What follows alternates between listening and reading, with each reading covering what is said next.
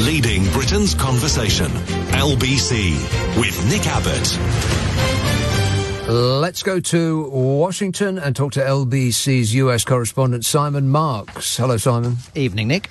So it's a big day in Russia. What's being said about what might happen with this parade and the address from Vladimir Putin later today? Well, they're certainly braced here for surprises. I was actually talking to one senior figure who has served multiple American presidents and is one of the city's notable experts on Russia earlier today, who was saying that literally anything could happen. I mean, there were suggestions a week ago that Vladimir Putin might use this May the 9th address in Russia, which of course will be formally commemorating the Soviet Union's role in defeating Hitler at the end of the Second World War. There was speculation that he might use the speech formally to declare war on Ukraine, because remember that up until now he's defined the military assault as simply a special military operation. There are suggestions and speculation here that he might use the speech formally to declare that Russia now controls some of those areas that Russian forces have taken, including the city of Kherson and perhaps eastern Ukraine itself, the areas around Donetsk and Luhansk, and formally declare that they are now, from his perspective, Russian territory. Anything really is on the table, and the Biden administration today has been bracing for what might occur. President Biden was on the phone with G7 leaders and with President Volodymyr Zelensky, again insisting that there is complete Western unity, particularly in terms of the relationship between the US and its transatlantic allies and partners, of the need to stand up to Russian aggression, vowing that there will be more support, particularly in the form of lethal weaponry, that will be unveiled for Ukraine. We may even hear about some of that tomorrow.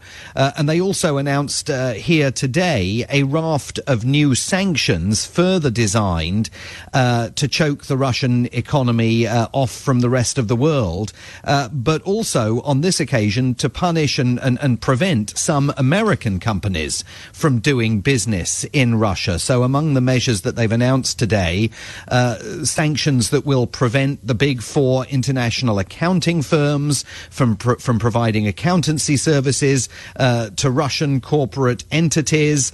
They are restricting the ability of management consultants and lobbyists here in Washington and in other European capitals to provide services to the Russian government or to Russian corporations.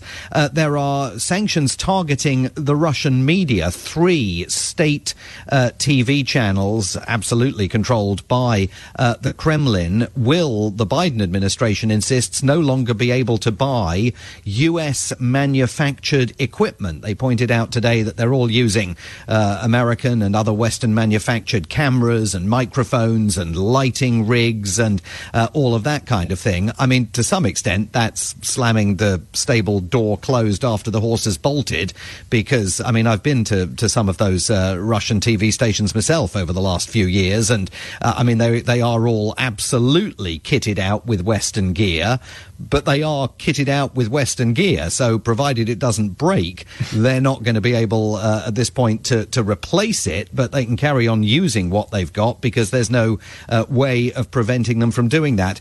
I mean, it is notable that the one group of people that managed to have escaped at this point sanctions are American law firms. The lawyers win again. They will, for now, be able to continue providing representation to Russians, although a senior administration official indicated that perhaps at some point in the future law firms will be included in similar sanctions. So I think we may be hearing more tomorrow. It's unclear whether President Biden is formally going to himself speak on May the 9th or whether they're going to wait and see just what Vladimir Putin does. They have the advantage here, of course, of the fact that Moscow is several hours ahead of the United States, so when they wake up here in the morning they might have a sense of what Vladimir Putin has said and done, and then they can seek to respond to it.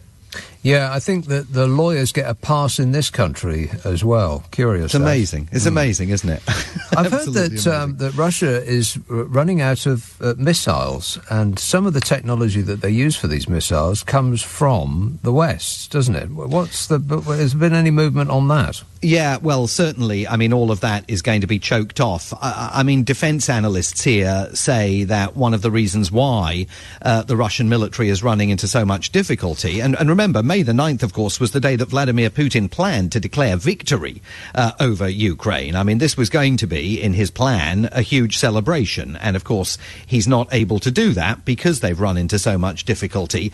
I mean, what has clearly been revealed is the weakness of Russia's military force, and there are several reasons for that. One is that Vladimir Putin appears to have been lied to by his defense chiefs. I mean, he spent the Western equivalent of $250 billion building up a Russian military force, except a lot of that money was clearly siphoned off. And so while he was being told that, they had all of this blisteringly efficient weaponry and this fantastic coiled spring of an army ready to descend on Ukraine, it's not like that at all, because so much of the money appears to have been siphoned off. It's also not like that at all because it's absolutely apparent that amid the ranks, the ranks are swelled in some cases by conscripts who had no idea that they were being sent across the border into Ukraine. So discipline and motivation is an issue. And then there is the question of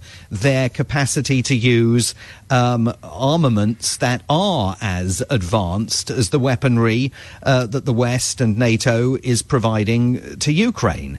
And the Russian army is still primarily using non-smart weaponry. They're using these so-called dumb armaments. I mean, bombs that you literally have to drop from a relatively low altitude, and if you're flying in order to drop them, the Ukrainian air defences have the capacity to combat them. So there's a whole host of issues there, and obviously including, of course, the fact that the United States and its allies absolutely are not going to do anything to help the Russians repair or replace any Western components in weapons that are running out or that have already been used on the Ukrainian battlefield. Now, the big story over the last couple of weeks or so from America has been the story about the Roe versus Wade, the abortion story. We could see this coming a mile away. What's the latest developments there? Yeah, so a big week lies ahead because Democrats are under tremendous pressure by their grassroots abortion rights supporters, as the abortion rights supporters were chanting on the steps of the U.S. Supreme Court earlier last week to do something Democrats, do something Democrats.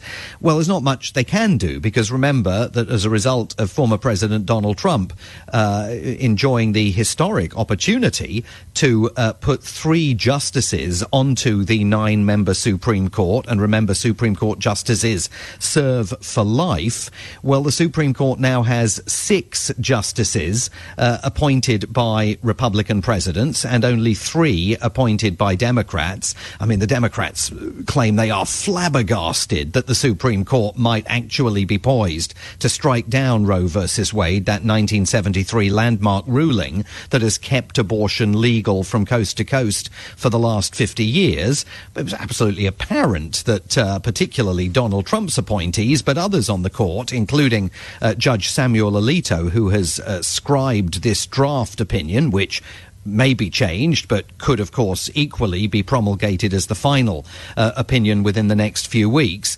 absolutely determined to strike down Roe versus Wade. Republican grassroots supporters have been salivating for that eventuality for the last 50 years.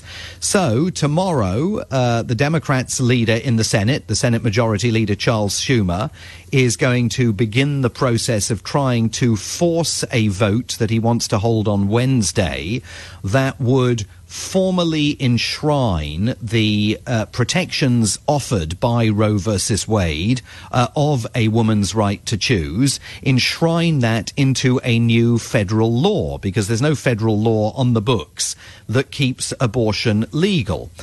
Problem with that is it's an absolutely futile effort. It is doomed to fail. There's no prospect of it passing. He would need 60 of the 100 votes in the Senate to get it passed. He can't even keep all of his own 50 Democrats on side for this, because one of them, Senator Joe Manchin of Virginia, that right-leaning Democrat that we've spoken about before, has already said that he won't back it.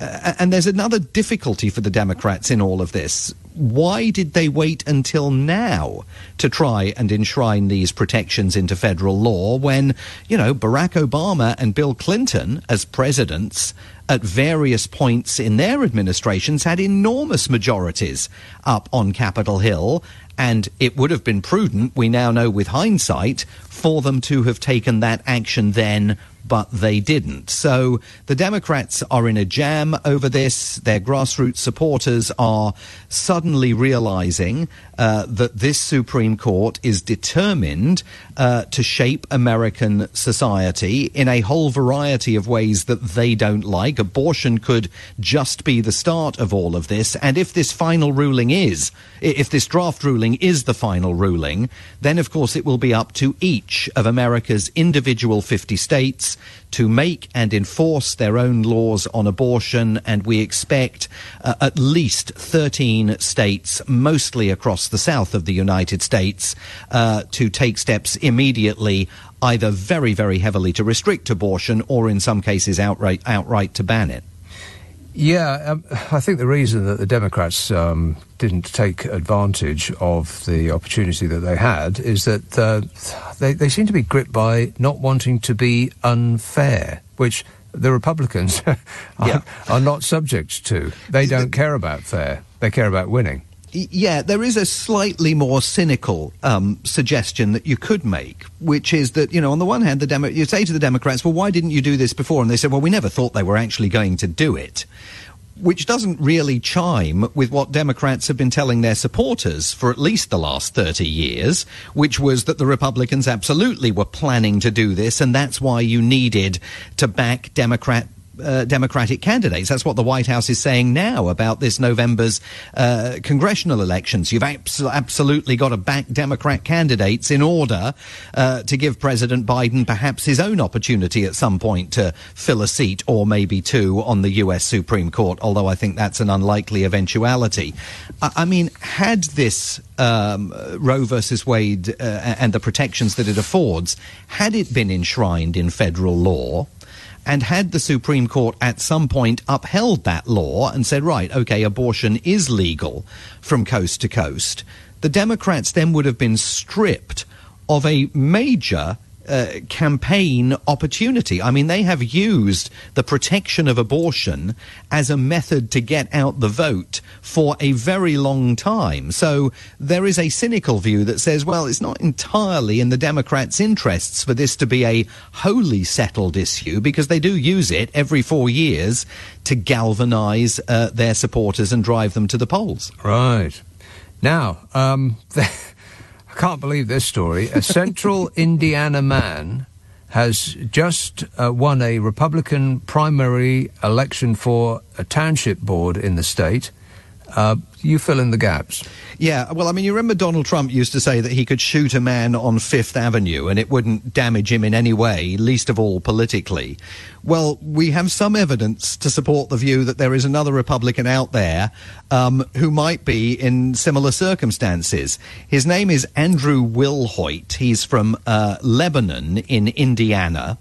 And he last week won a primary election to sit on the township board in his state, which is basically sort of a city council, county commissioner kind of position. But he won it while he was in jail, accused of murdering his wife. Back in March, he is accused of having murdered his 41-year-old wife, who was suffering from cancer. Allegedly had uncovered an extramarital affair that he had been having, remonstrated with him. He allegedly grabbed a substantial concrete flower pot, hit her with it. She passed out. He allegedly put her in the back of his pickup truck and dumped her in a creek where she was later found dead.